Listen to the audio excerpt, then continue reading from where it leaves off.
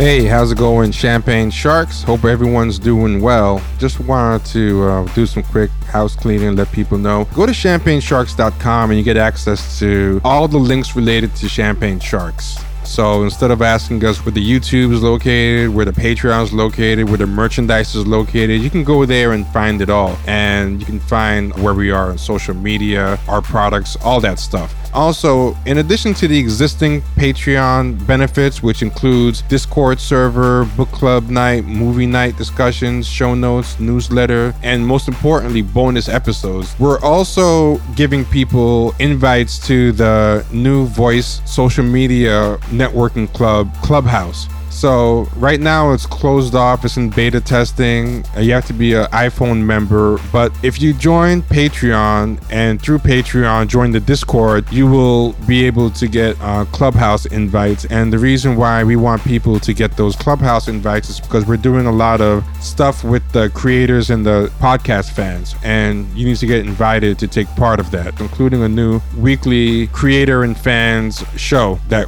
we've started over there where you get to interact with us and with each other. So definitely become a patron for $5 a month at patreon.com/Champagne Sharks. And without further ado, here is the episode. Take care. Hey, so we have with us a guest to talk about a very pertinent topic that's happening right now. This is Trevor. You can find me we can find the show on Twitter at Champagne Sharks. You can find me personally at Ricky Rawls, RICKYRAWLS. Without further ado, I'd like to introduce Richard Cook. If you wouldn't mind telling us who you are, what you do, where to find you, and your latest article. That's a mouthful. Hi, Trevor. How are you going? Pretty good. So I'm a former foreign correspondent who was stationed in the US. I wrote a book off the back of that called Tired of Winning about my reporting there. And I've written for people like the New York Times and Washington Post since. I'm just about to start on a cultural history of Wikipedia, which is called Hello World. And I just wrote an article for the New Republic called The Perpetual Disappointment of Remote Work. Pleased to be here. What brought this? Oh, did you tell people where to find you? I don't know if you shared your contact information. Yeah, some people like to follow. I'm on Twitter as RG Cook. That's COOKE. So I'll see you there. Okay, great.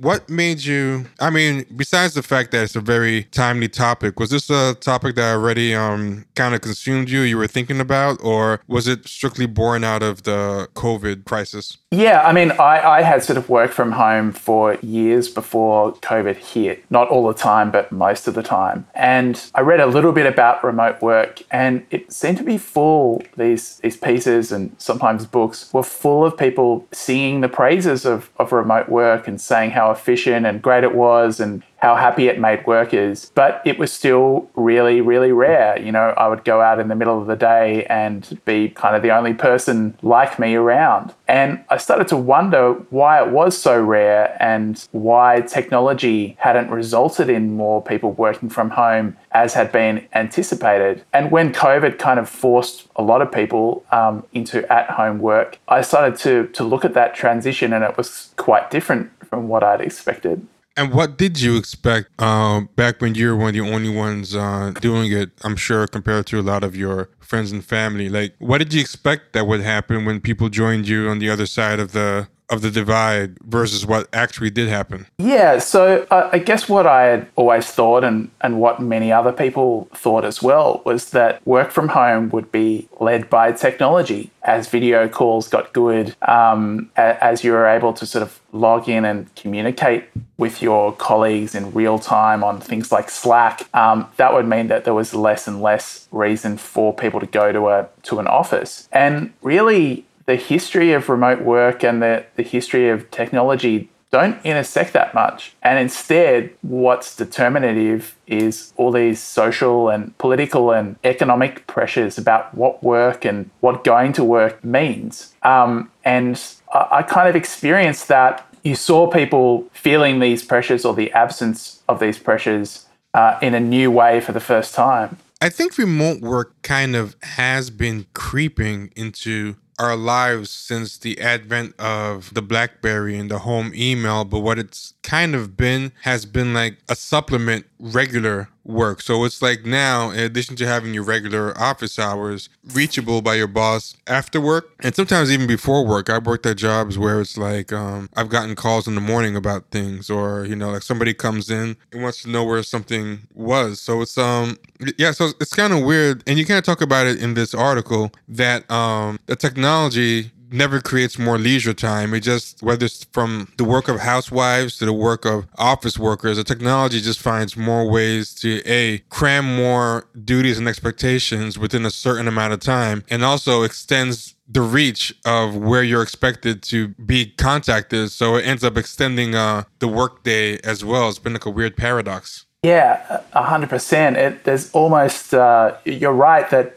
technology did sort of push that work into the home, but it just did it at times when people weren't being paid for it. And when they would previously had been having leisure time or going to bowling leagues or doing the sort of social activities that used to maybe create a bit more community fabric. And something that is really disappointing with this stuff, this current shift, is I always thought work from home was going to be great, right? Like the people I work for have had me working from home and stuff. But what's been making it such a disappointment in a lot of ways is that I thought, work from home, I could do a lot of different things. I can take a lunch break and go to my neighborhood cafe and then sit down in my neighborhood cafe and just, spend an hour, shooting the breeze or go back to work. And then when I hit like quitting time, 5 or 6, I'll go down to the local bar and, hang out with my friends. But being that's been in the pandemic, it's been nothing like that. It's just work at home and then just sit home, quarantine after. So it's just been this weird lack of differentiation. I don't know how it is where you are as far as the level of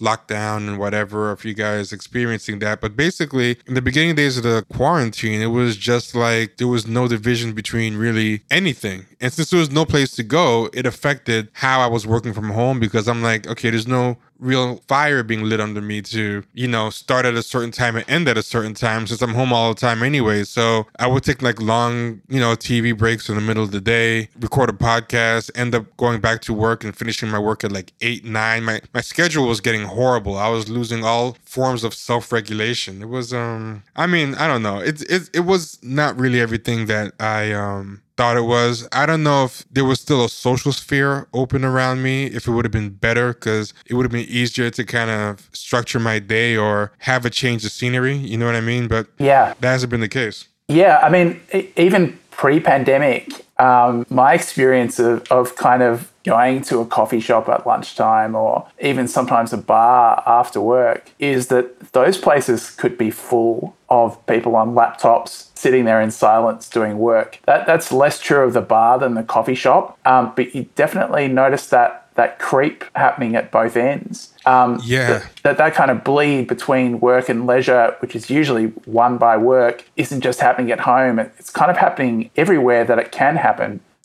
I'm old enough that I can remember when coffee shops, well, they weren't as plentiful as they are now, but like when I was in college and stuff in the 90s, I'm old enough to remember when you did have a coffee shop, that's what coffee shops were for. They were meant, like, that salon atmosphere of a coffee shop still existed well into the 90s, before the rise of laptops and Starbucks and all that. And I remember after class, we used to go to the coffee shop. There'd be people of all ages there. There used to be like poetry readings or theme nights. And they had outdoor seating. You meet your friends and or you just go there and read and then end up in a conversation with someone else. And coffee shops have not been that for a long time. Now, coffee shops, it's kind of weird. The corporate world has become like an octopus with tentacles that has regimented and corporatized like our home lives, our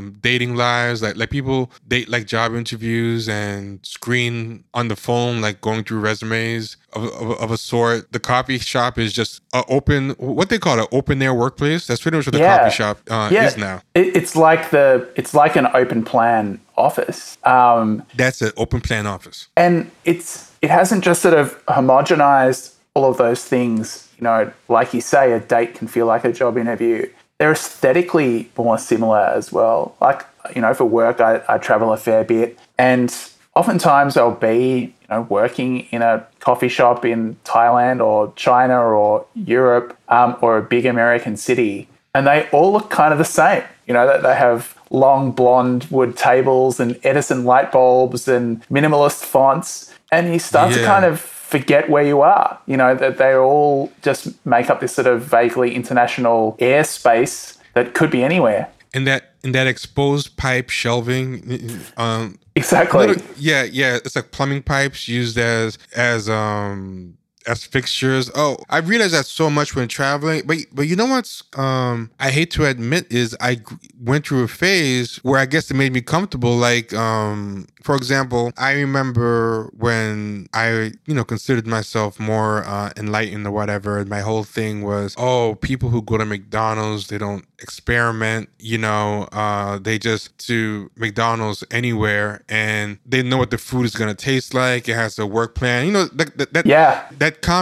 same floor plan. They're the common talking points that like a cultural snob, would say. And I thought I was like more elevated because, I ate at these more cool, funky places or whatever. But I've got to say, from traveling the world and those things, McDonald's and KFC and those franchise places actually have more diversification around the world than your typical bourgeois bohemian, like hipster coffee shop or bar. Like, you can go to McDonald's in India and they have like these crazy curry burgers, and you go to KFC in Japan, they have whatever, but those coffee shops, those bars are more homogenized than any fast food franchise like that. I don't know what you call them, cultural elite hangouts, and I don't care, gastropubs, high-end coffee shops, whatever. It's all the same thing. The stupid foam leaf in the top of the cappuccino, the mason jars, the Edison lighting, like you said. Yeah, sort of like a duck egg blue cup with a latte in it. It really, you're so right. It's just uncanny how homogenous it is and how similar it is. It's almost eerie that it doesn't even have those little twists, those little nods to kind of local flavor that the McDonald's does. I'd never thought of it like that before. It's kind of giving me the creeps, Yeah, it's crazy. Like, I always thought McDonald's is the American product of the ugly American, but I swear us supposedly more cultural city dwellers are way worse as far as our comfort. I've sat in so many cafes or bars places where I'm like, if I couldn't see into the street, I would not know where I was right now. It could easily be in Brooklyn. It's funny you mentioned that it is Brooklyn and Williamsburg especially. When I go there now, it feels like making this almost kind of pilgrimage, because you're going to see the template for what something looks like in Chiang Mai in 18 months, Yeah, it's crazy. I was watching this movie called Burning. It's a Korean movie, and they were sitting in places like that. They even had like a speech about that. But yeah, like the wine bar they were in looked just like the same things you see here, and they actually were made it an explicit part of the plot. But I think when it goes to your article, it makes it interesting is not only are these places like each other around the world, but within the city, everything's kind of getting homogenized, because people try to decorate their offices in a certain way that's kind of very hip and Brooklyn-y / Portland-y, whatever. But then their homes are, increasingly looking that way as well. Like people's apartments. It's like the divide is really like weird, because my friends who work in those quote unquote fun places like, Etsy or one of those places like Google, whatever, and they're encouraged to personalize and have certain types of desks, and blonde wood is in the office, and there's a bike rack in the office, and you can bring your pets. And then you go home and there's a bike rack in their house, there's blonde wood everywhere, so it's like there's a homogenization with across spaces in your milieu, but then from city to city, it's I don't even know where I'm going with this, but I just wanted to rant, I guess. Well, yeah, how much do you think that contagion is kind of caused by social media, that people just pick up these, people have always copied trends out of fashion magazines and from TV and that kind of thing, but there's something about the sort of the mimetic power of social media on Instagram and Pinterest and things like that, especially, where you really can recreate the look in a lot of detail. You know, you can even know what shop people bought something from. You know, that's really true, because I have an Instagram that I just for, I guess you would call like a Finsta, because it's not like my personal Insta, but it's something that I just use shopping and design ideas and stuff like that. And I ended up not using it after a while because it got too depressing. Because like I was trying to follow all these design sites, right?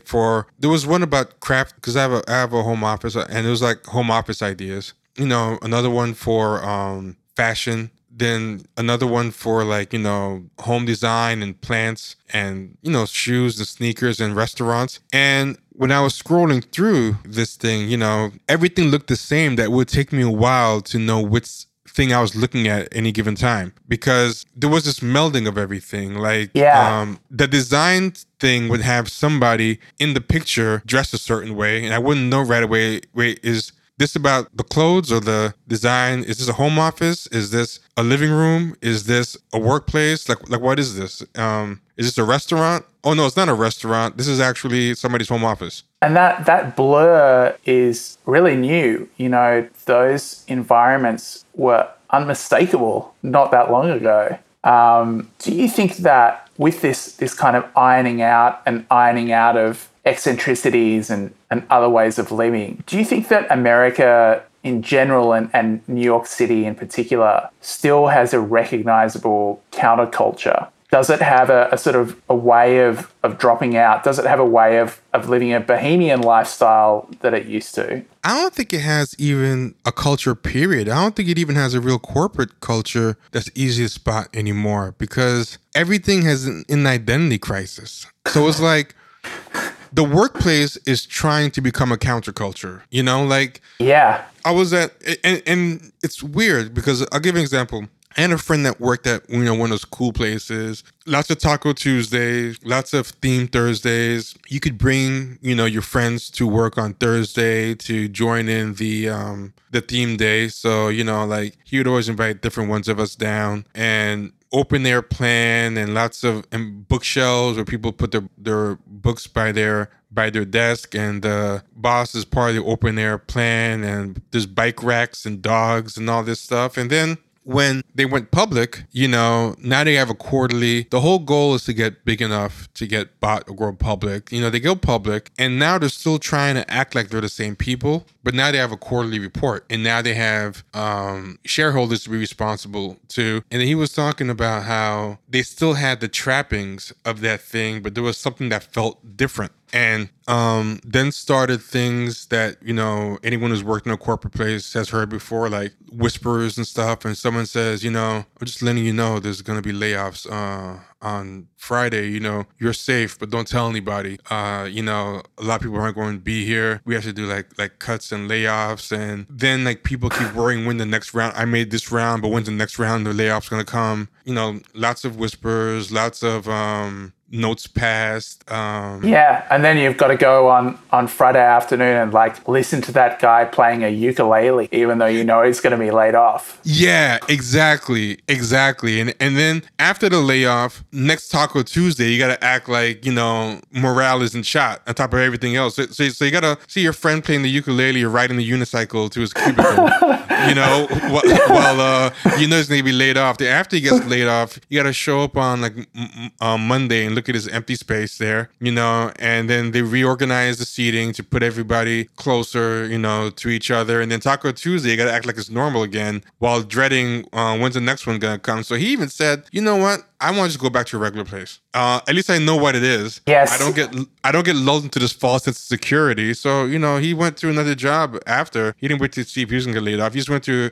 a traditional glass and steel office, and he's like, it's cold, it's sterile, but at least I know what it is. Yeah, and you don't have to worry about like watering the guy's succulents after he gets laid off. Yeah, exactly.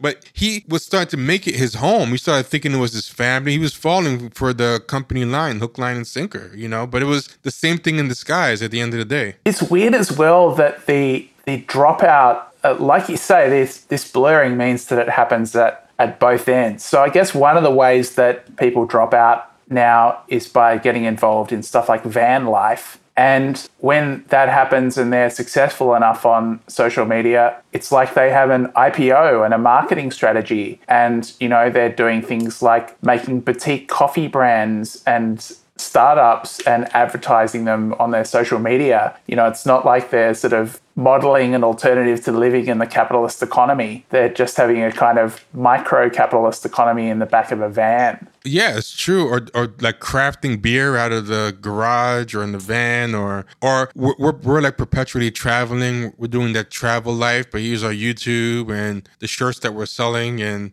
all this stuff. I mean, podcasting's that to a degree, where it's like you're running this micro enterprise that you have to plug and do all this stuff for. I mean, I guess it's just a neoliberalization of everything, where your very self becomes corporatized and a brand. Yeah, and kind of your personality in some ways becomes an exercise in brand management and media management. And it's difficult sometimes to do aspects of that without feeling like they're affectations. And something else, too, is the parasociality of it. Like, one of the realizations I've made from doing this, right, is I had this idea of meritocracy and gatekeepers and whatever, and that if you are just the brightest person with who's too good to ignore, that's pretty much what matters, in a way that the office politics and the credentialism of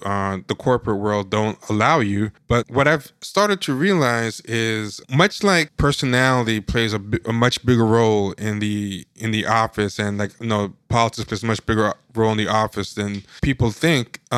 Everything is parasociality, which is like people don't really, on average, tune into you or whatever because you're particularly funny or particularly smart or informative. They tune into you because they want a friend a lot of time. What they want a smart friend or a funny friend. That's really what you're selling. Like I say sometimes, like I feel like a Friendstitute. Like, you know. Yeah, it's like that Japanese phenomenon where you can hire a friend, but all people have to do is just download a conversation where they listen to you talk. Yeah, exactly. So it's almost like there's a certain responsibility to maintain that illusion of long lost friendship that I don't really mind sometimes, but sometimes, you know, you just don't really want to do that. Like, you know, but I realized if you don't do that, like, if people want facts, they can like read a book. Yes. You know? Yes. Or they can watch a lecture on Khan Academy or whatever. So it's like, what incentive do they really have to listen to you? And it really becomes the parasociality. And I've started to realize, even though to a degree I'm a pretty private person, that's just what the game is. And I feel like that parasociality is even infecting the workplace, where the office wants to be your friend in a way that they never wanted to be before. And that's what was kind of going on with my friends'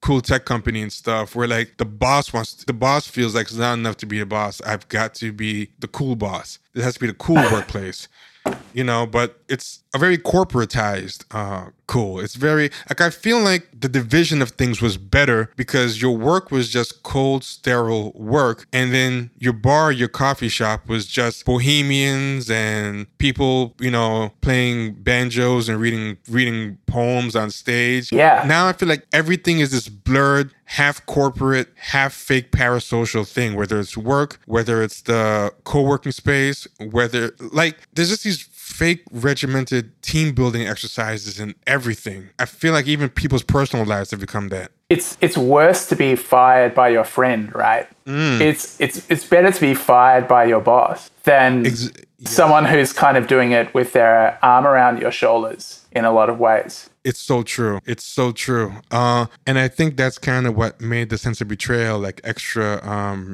bad for my friend. But the thing that, one person was saying was, hey, it wasn't always like this. It just happened because they went public. But then, my friend made a good point. They were always planning to go public. So in a sense, this was always built into the model. So they were like lying from the beginning. It's kind of like if somebody's courting you and, dating, but when it's time to get married, you you're the good time guy or the good time girl, but was trying to get married, they're going to say marry somebody from their own culture or country or own social class, you know, and then you can't really tell that person as a way to feel better. Well, no, but the good times with you were real, you know, it just, now this is like the real world, you know, it doesn't make you feel any better. It just makes you feel like even more betrayed. And I feel like that's what my friend was saying. He's like, this is what being a publicly traded company with quarterly reports means. So if they were always angling to become this, on some level they knew they couldn't stay cool. So they still bear the brunt of the blame for what it became, because they should have been honest from the beginning. Yeah, and they possibly weren't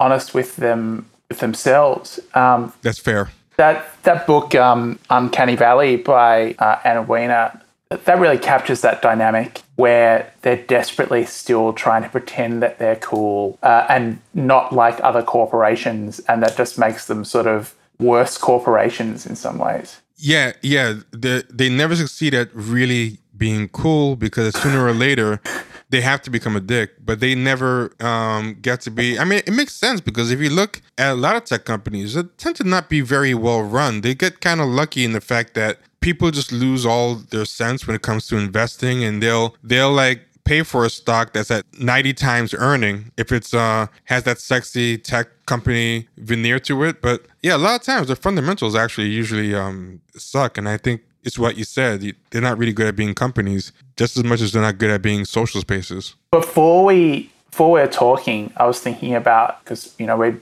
been planning to talk for a while, and I was thinking about all the stuff that has changed. And I looked at this tweet, and it was from Axe Body Spray. And one of the insurrectionists, revolutionaries, whatever you want to call them, who just stormed the Capitol building, had left behind a can of Axe Body Spray.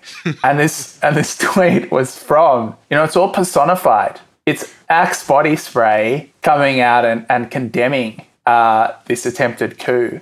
Oh my God. So is that part of it as well, where what happens when these kind of cool companies, or maybe in the Axe Body Spray case, a not very cool kind of company, don't just try and be your friend, but be your kind of comrade, you know, that when they become political entities? That's a good point. And some people eat it up. You know something weird, right? I have a friend who is a very good shit poster. He just shit posts all day, and it's like a art. Like, he has characters, he has a following, and he has that weird, like, disconnected, ironic, surrealist type of online humor. He has a very good online voice. For a spell, he worked for a big company, right? So yeah. I used to always think that the social media person at places was some like Square intern or something, or some old dude trying to be cool.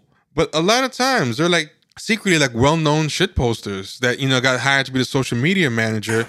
So he has this kind of irreverent shit posting persona, but like, I don't want to blow up his spot, but you know, he's also the social media person for like an old major toy company. But the posts were still good, but something about seeing a company affecting that voice just felt kind of dirty. And then it almost felt dirtier knowing that a real shit poster was doing it almost made it dirtier than thinking that it was just some like 40-year-old guy studying tweets and trying to emulate it. Yeah. It's like nothing's sacred. There's no boundaries or spaces for anything anymore. Everything's fair game. Yeah, or it's like that kind of old phenomenon or not so old phenomenon where, you know, novelists and musicians and those sorts of people would go and work in advertising, and there's this continuity between their creative work to try and make you feel something, and their creative work to try and make you feel that you should buy something. Yeah. And you know, you're talking about how the internet changes everything, right? One thing I think has really changed everything with the internet is a way that people used to kind of deal with this hypocrisy is, I remember a big thing that would happen is big stars here, especially ones who consider themselves like auteurs, you know what I mean? Like Robert De Niro and people who, I mean, they would do blockbusters. For the most part, they were known for like doing Academy-winning work. They would go to Japan and just chill to their heart's content. And you knew those commercials would never make their way here. Once in a while, 2020 would do a coverage like, you won't believe, that's the first time I heard about this. 2020 had a story. You won't believe the secret market in Japan for our big stars to shill everything from soda to whatever. But you know, they have a commercial, they put a compilation of those. So they have a special like that. They put a compilation of those commercials, but then you wouldn't see them again for years. But now with YouTube, with international TV, with memes, with social media, Leonardo DiCaprio goes to Japan and shills for cola. It's gonna pop up here in an instant. Or if he does like does a perfume ad, it's gonna pop up here in an instant. And what I've seen that happen is instead of that killing that secret life or that secret side, it's almost kind of legitimized it in terms of, well, if there's no point in going to Japan to do that kind of shilling anymore, if you can't hide it anywhere, then we might as well just import that here. So now you see like George Clooney and Danny DeVito doing ads for Nespresso, and you have stars hawking everything here now, A-list stars, in a way you never seen before. I think that's another example of this homogenization of everything. Yeah, and commodification. There's not sort of the idea so much that this will degrade the integrity of you as an artist. It's just that is show business now. Yes, and the exposure of it all, instead of shaming people out of it, you know, it's just kind of legitimized it. Like, wow, you know what it's like? I would say Vince McMahon with WWF, now WWE, said that for the longest time, they were so scared of it coming out that wrestling was fake, because they said once people found out that it was fake and what it really was, everybody would lose interest. Like, even though most people suspected or savvier people knew, there was a big chunk of normies who thought it was real. And there was this big steroid trial. The big steroid trial, they had to talk under oath, and it was covered by the news, and it came out how scripted everything was, how Vince McMahon used to even hide owning the company. He just act like a regular announcer. Like, that's how much level of artifice there was to it. And he said that what really shocked them was once it came out that it was fake, they actually got more popular. What started happening was now they were unconstrained. They were free to be as shameless and fake as they wanted, because it actually freed them. So then wrestling just became like telenovelas for men. And 100%. I think that's kind of what happened with the commodification of everything. Like the internet, the transparency, the technological things, the social media has exposed so much of the corporatization, capitalization of our lives that it's actually kind of given us license to lean into it more. Yeah, that there's this just understanding that life has a mercantile aspect and you can't pretend that it doesn't, and to have that sort of desire just be expressed openly, you know, that desire for money. It's almost like when people start doing an ad, now the attitude is not that they've sold out, it's that they've made it. Oh, yeah. You know, there's a very popular clip that I always like to play. Let me see if I could find it. Hold on a second. It's people who have watched our live streams and heard our shows probably sick of this clip, but I really love this clip. So for those of you who have heard this, I'm sorry. I'm gonna play it again. But check this out. There was this thing called a Frontline PBS. It was called Generation Like. It first came out in the 2014. It was talking about the early rise of influencers. It's kind of weird how old you think this stuff is, but it's really not. Like, the smartphone is not really as old as I remember it being, and modern social media, like the kind we have now, where it's like just one giant open chat room, it's all like pretty new. But tell me if you can hear this. They're talking to these I guess at the time, I guess they're millennials, but at the time they were like young millennials, because it's like at this point 7 years ago. Tell me if you can hear this. Hold on. I do a lot of like brand. Is there Yeah, I can hear that. It's good. You hear it? Okay, cool. Yeah. So this is as loud as it goes. I hope it's loud enough. But yeah, so just listen. Integrations whenever it works, but I try to keep it minimal.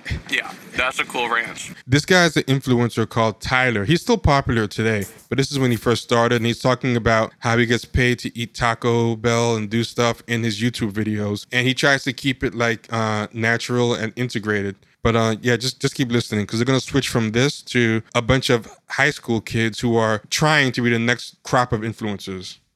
That's the best. So how did you feel like that content with the brand played out with your your 12-year-old. Surprisingly, they can always tell if a YouTuber is like pushing something. So I try to keep it transparent and honest because they know it's my job and they know that I have to pay bills. They get that, so it's all good. So what do you think is the future of the Tyler Oakley brand? World domination with brand deals. My plan for the future is world domination, but by my own rules, which is the coolest part because it's like I am doing what I love, and I feel like a lot of opportunities are there if I want to work for them. Catching Fire is on Audible, so audible.com/Tyler Oakley. You get your first book free. Selling out is not selling out anymore. That isn't the scary part. This is the scary part that comes right after. Believe it or not, that wasn't the scary part. Because it's like right now is going to be the scary part. Doing what I love, and I feel like a lot of opportunities are there if I want to work for them. Catching Fire is on Audible, so audible.com/Tyler Oakley. You get your first book free. Selling out is not selling out anymore. It's sort of getting the brass ring. It's like if you get Taco Bell to sponsor your stuff, it's like, hey, look, I'm important enough that Taco Bell realizes you're an important audience to reach. So yeah, let's all geek out about Taco Bell for a video. I don't care. We just bump into John Mayer because who else would you bump into at a Taco Bell party? And he was so tall. I say now, like, selling out doesn't even exist as a term. I don't hear young people talking about selling out. I'm not sure they even know what it means. Selling out. Can you define that? So they're actually talking to the young influencers now, and they're asking them what does selling out mean. These kids literally don't know what the term. They literally never heard the term. So listen to these answers. Well, selling out means like it could mean different things. I guess I don't know. I think first of like a concert that's like totally sold out, like no tickets left. That's probably not what you meant though. I don't really know what that means.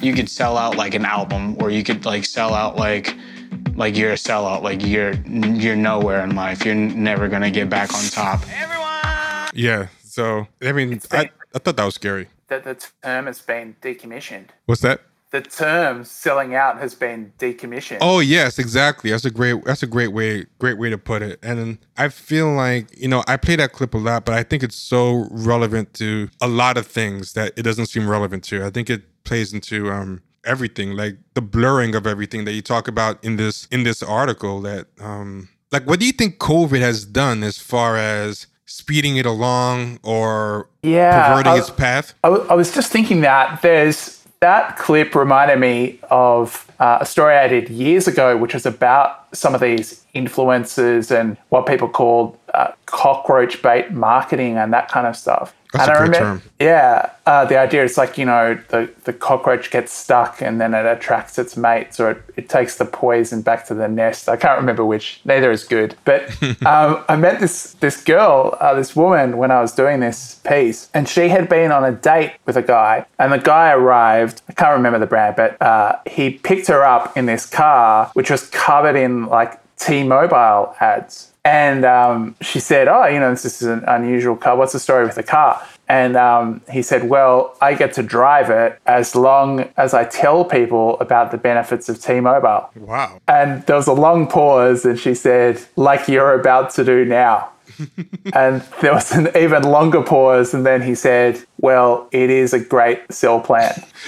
well, let me ask you this. Do they have any way of knowing if he talks it up? I was thinking exactly the same thing. They've got no way of knowing. It's just an honor system whether he reports it or not. He's presumably trying to sleep with this woman, and the good graces of T-Mobile are more important to him than sex.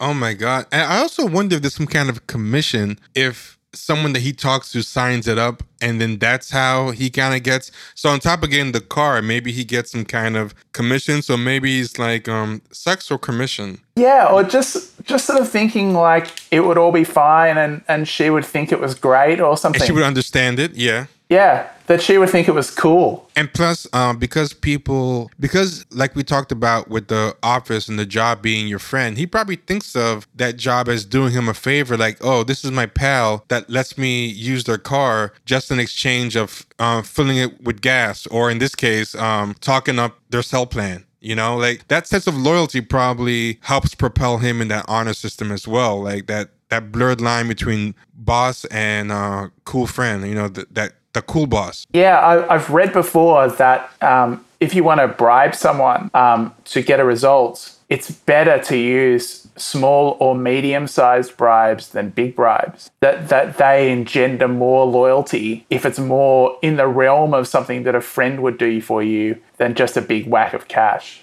That makes sense, especially if you're trying to engender a long-term relationship and not just a one-time thing. If you want like a series of favors, that makes a lot of sense. Yeah, that it's more incremental and people in the meantime create excuses for why they took it. And it's easier to take something small or, where it's less kind of in your face what it's for. And it's probably easier to it's easier to rationalize that it's not a bribe. Yeah, it's like, oh well, it's just X, it's just a dinner, it's just a bottle of wine, whatever. You talk in this article about the rash of think pieces about the switch to home-based work and how they tend to strike an optimistic note. So what has your findings been as far as the optimism of these pieces or the reasons they're optimistic? And do you think that the reasons for optimism are well-founded but just not recognizing the negative aspects as well? Or do you think even the reasons that they think that they're optimistic aren't real? Like, what's your kind of take on the takes you've been seeing? Yeah, I mean, when this piece first came out, a few people said, oh, why are you kind of shitting on remote work? It's been great for me. It means I get to spend more time with my family. I never want to go back to the office, etc. And I didn't want to shit on remote work. I wanted to say that remote work does have benefits, that they have been unevenly distributed, and that if the past is any guide, all of those benefits that we do think will accrue, like spending more time with people that we care about or more time on hobbies or having more flexibility around work, have to be accrued very, very carefully. Because all sorts of things in the past which should have created those things really didn't. And so being on guard, especially against aspects like the surveillance that at-home work entails increasingly, where they're just going to try and wring every drop of productivity out of the people who are not in the office,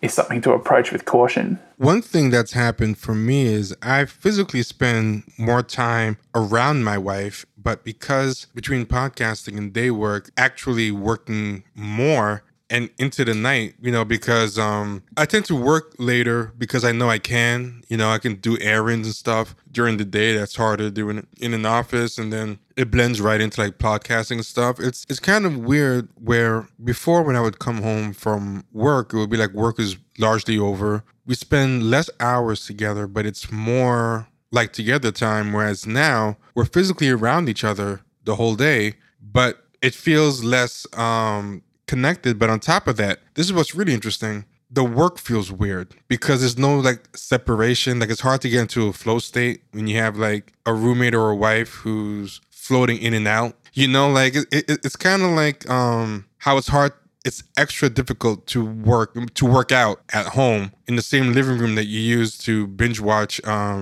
Stranger Things, than to go to a dedicated space for that. Like if you go to the gym, you're not gonna sit around and BS for 3 hours because you have to go. So you go into that space for working out. Bam, bam, bam. You worked out. Then if you're home, like you might do a couple. If you're working out at home, you might do a couple of sets. Then your wife comes into the room and asks you if you can help her with something, or you start watching something on TV, or a phone call comes. Like I feel that it's, unless you're very regimented, I don't know, maybe some people are. I think it's kind of an illusion where the work is not really getting its full attention. But the people aren't getting a full attention either. It's just this nebulous zone where everything bleeds into each other.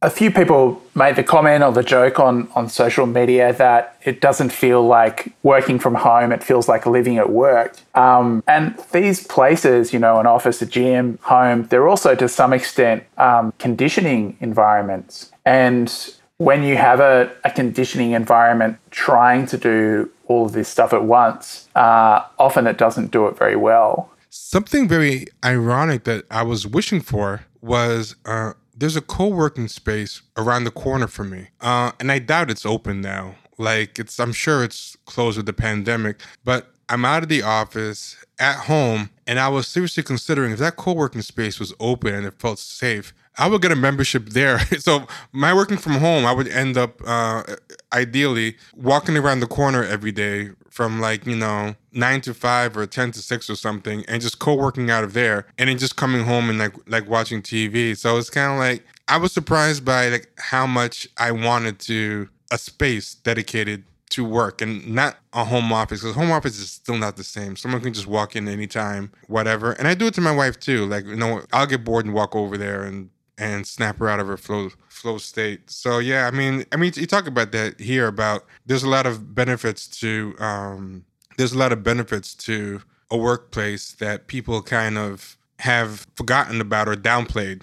Yeah, there's also that that kind of flow state and that kind of focus and that kind of privacy has not been a feature of many people's work offices for quite a while now. I mean, the days for most people of the corner office are kind of gone, and instead they are in an open plan office with headphones on, trying to get work done, trying to create that privacy orally, which doesn't work very well. Yeah, actually, that's a good point. So it's like you can't even really get it at work anymore, but at least that simulation, the headphones and the walls of a cubicle, I guess help a little bit. But like you said, even the cubicle walls are going down. Now you just have a giant open plan. It's crazy. Like, I don't know where you can go to get... There's no place you can really go for a lot of people to get a true home, that's separated from work. And there's no place you can go at work where you're truly private either. So it's kind of like people, I think, probably feel simultaneously alienated, but at the same time exposed all the time. One thing... Yeah, I'm not sure if you've noticed this. I've noticed, partly because of my work, some of the way that I do my job is by having conversations with strangers, by striking up conversations with strangers. Because, I might be at an event, at a rally, or at a debate or a polling booth or whatever, just trying to get a sense of what people are thinking, or just because it's a useful way to glean information and I enjoy it too. I think it has become noticeably more difficult to have conversations with strangers in, say, the last 5 years. It just doesn't really happen spontaneously anymore. And if you try and make it happen, people think that you're strange. You anticipated my question. I was going to ask you, do you find that people regard you with suspicion? Because I feel that sometimes. Like, it takes a couple of minutes to see that look fade away from their eyes. Like they think you're going to sell them something, like multi-level marketing, or you're a creep or something is... like eventually, like they kind of, but you want to know what's even stranger about this, right? This is what's even stranger to me now. I get it to a degree in coffee houses and coffee shops and bookstores because those places have been becoming more sterile for a while. But now I notice even in bars, sometimes people, something where people aren't even on a laptop or doing anything. Like people will be in a bar, but they make the phone into their new laptop or their new thing, and they'll be working on something on their phone, even if what they're working on is swiping left and right on Bumble or Tinder. Like that's now their new work. Like, okay, I've been in front of a screen all day, like, clicking documents and reading things and writing up stuff and writing letters. Now I'm going to go after work to the wine bar, get a glass of wine, sit down, and now it's time for my night job, which is swiping. I'm going to swipe and I'm going to catch up on social media.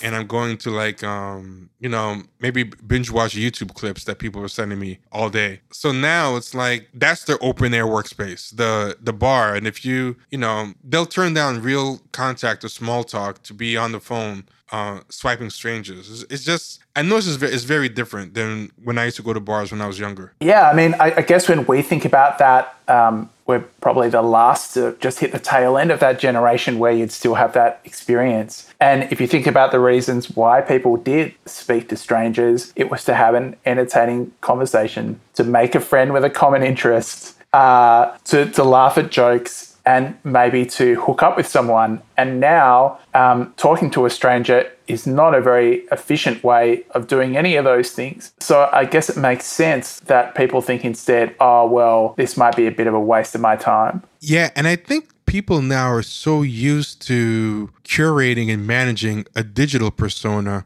that it gets hard for them to really work a real one. You know what I mean? Because it's like, there's just something like almost strange about it. It's like, well, if we were online, I could just look at your whole profile and figure out if I want to talk to you right away. You know, I can just do my due diligence on you and look at your photos and your social media. But this just seems very inefficient. We're going to have a conversation. You know, like, do we really want to do this? Have you been to one of those events where a whole lot of influencers, especially Twitter type influencers, get together?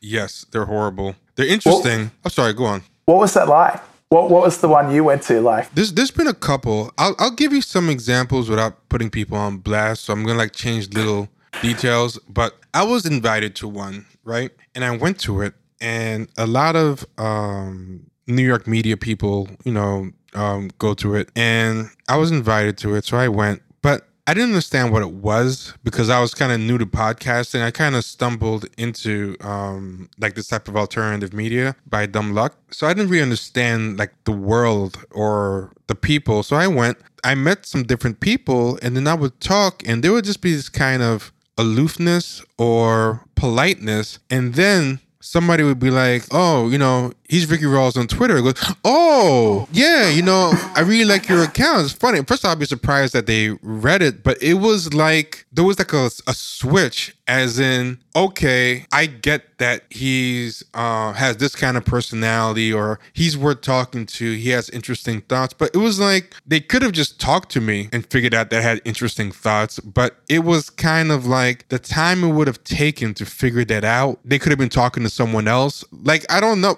I think another problem is that too, a lot of people who use the internet a lot tend to be introverts anyway. Yeah. That's the other thing. So that kind of is a selection or a sample bias in and of itself. So maybe even without the internet, these people were just not ever great outgoing conversationalists. I think that might be part of it too. But the shorthand of, I think when they're talking to you, I think even in their mind, they're thinking, I wish I was talking to someone whose Twitter handle I knew, so I would just know right away what to talk to them about or what. Because that's the other thing too. People just know what to talk to you about automatically because they talk to you about things they've seen you tweet about, which is like nice and all, but maybe something more organic would come up if you didn't have this preconception of me. Yeah, it's almost like they have this prepackaged version of your identity, which is free floating and separate from your body, like your corporeal presence. And they have to have a moment where they put the two of them together. Yeah, they put the two of them together, but also the thought of having to dig to excavate your inner world and, you know, connect with you on some level, it just feels, and again, this is like, I think that workplace mindset of efficiency, like, you know, this just feels inefficient. This feels very inefficient. Even though the irony of work is that the efficiency itself is very inefficient, because you talk about in the article, work now has he says something like 122 emails a day and a whole bunch of talk about meetings. And anyone who's worked in a corporation knows that all those emails and all those meetings do not make you, I say 121 work-related emails per day, attend meetings 12 hours a week. And as someone who, maybe everyone's not like this, when I work in corporations, I feel like I'm the weirdo because I need flow state. I need to be able to get a couple of hours uninterrupted and get a flow state for certain types of projects. You know, if it's like a laundry list of checklists, you know, I can do stuff like that with 15 minutes nuggets of time here and there. But if I have to like write a document or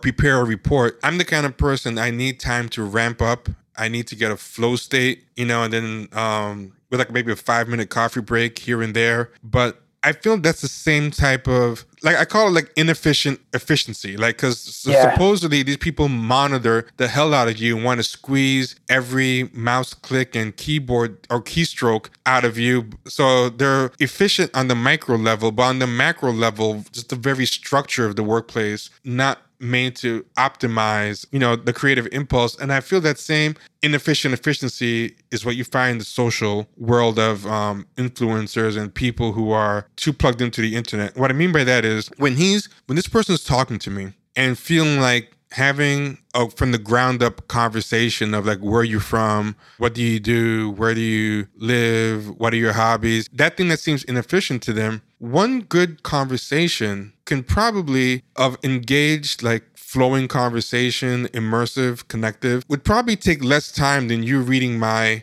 Twitter account for years. Yeah, You know, which is a curated persona anyway. Yeah, and you might never even meet me. So if you think of all the hours on Twitter you spend reading strangers you may never even meet, you know, it's actually probably way less efficient than this single 2-hour conversation we might have at a bar. There is some kind of symmetry, isn't there, between these events? I've been to them too, where you have all these influencers who are, you know, gregarious and funny in real life and quick. On the internet, and then in real life, it's like a social anxiety support group. You know, these people can barely talk. But here's something else that happens. They can talk if you talk about what happened on the internet. Then they light up. Yeah, and they're talking to each other on their phone. Yeah. The same way that in the meeting they are on their laptops. Yep. Yeah, so it's like when someone talks about, man, do you see what happened on the internet an hour ago? Or someone says right now, someone says, oh my God, someone just tweeted this. And it's like, oh, are we really going to do this? We're going to talk about, we're going to be in person and all look at our phone to see what someone just tweeted. Like, yeah, but it's a weird, it's a weird thing. But I think, like, I want to make the connection to your article and work like more explicit because it is connected, but I feel like we're not making it explicit enough. But these things I feel like are everywhere, because same thing like with the people that you work with, you're meant to kind of try to create some kind of friendship ties with them, and you guys leave and go someplace after work, and a lot of times you're just talking about the boss or work or things that you don't really like or do like about the job. It's the work-life balance is weird now, and I really think it was already broken, and I don't know, like, it was very porous, the boundaries was very broken, and I had like a weird feeling about this work at home thing, and most of my friends were very optimistic. Most of the pieces I was reading were optimistic, and I was very reassured by your article because it mirrors a lot of my concerns. But here is the irony. Even though I really agree with your article, I still find a trepidation about having to go back to work. Yeah, why is that? I don't know. Am I the only one? Have you spoken to anyone else who said the same thing? There's this whole range of, traditionally, one of the reasons that prevented people from going to remote work full time. Like if we go sort of maybe 10 years ago, remote work had a lot of churn. You know, it was always there as a percentage of full-time employees. But the number of people who did it for, you know, longer than a year at a time was even lower. And one of the most commonly cited reasons by those people was loneliness, that they would kind of find themselves by themselves pretty much all the time, apart from, you know, when they would see their partners or other people in their house. And also they found that not being physically present meant that they were overlooked for promotions or underpaid or lost power in the workplace, lost influence because they weren't that physical presence. All right, y'all. So that is the end of part 1. Go to, again, patreon.com/Champagne Sharks or click the link in the show notes to get part 2. Be good.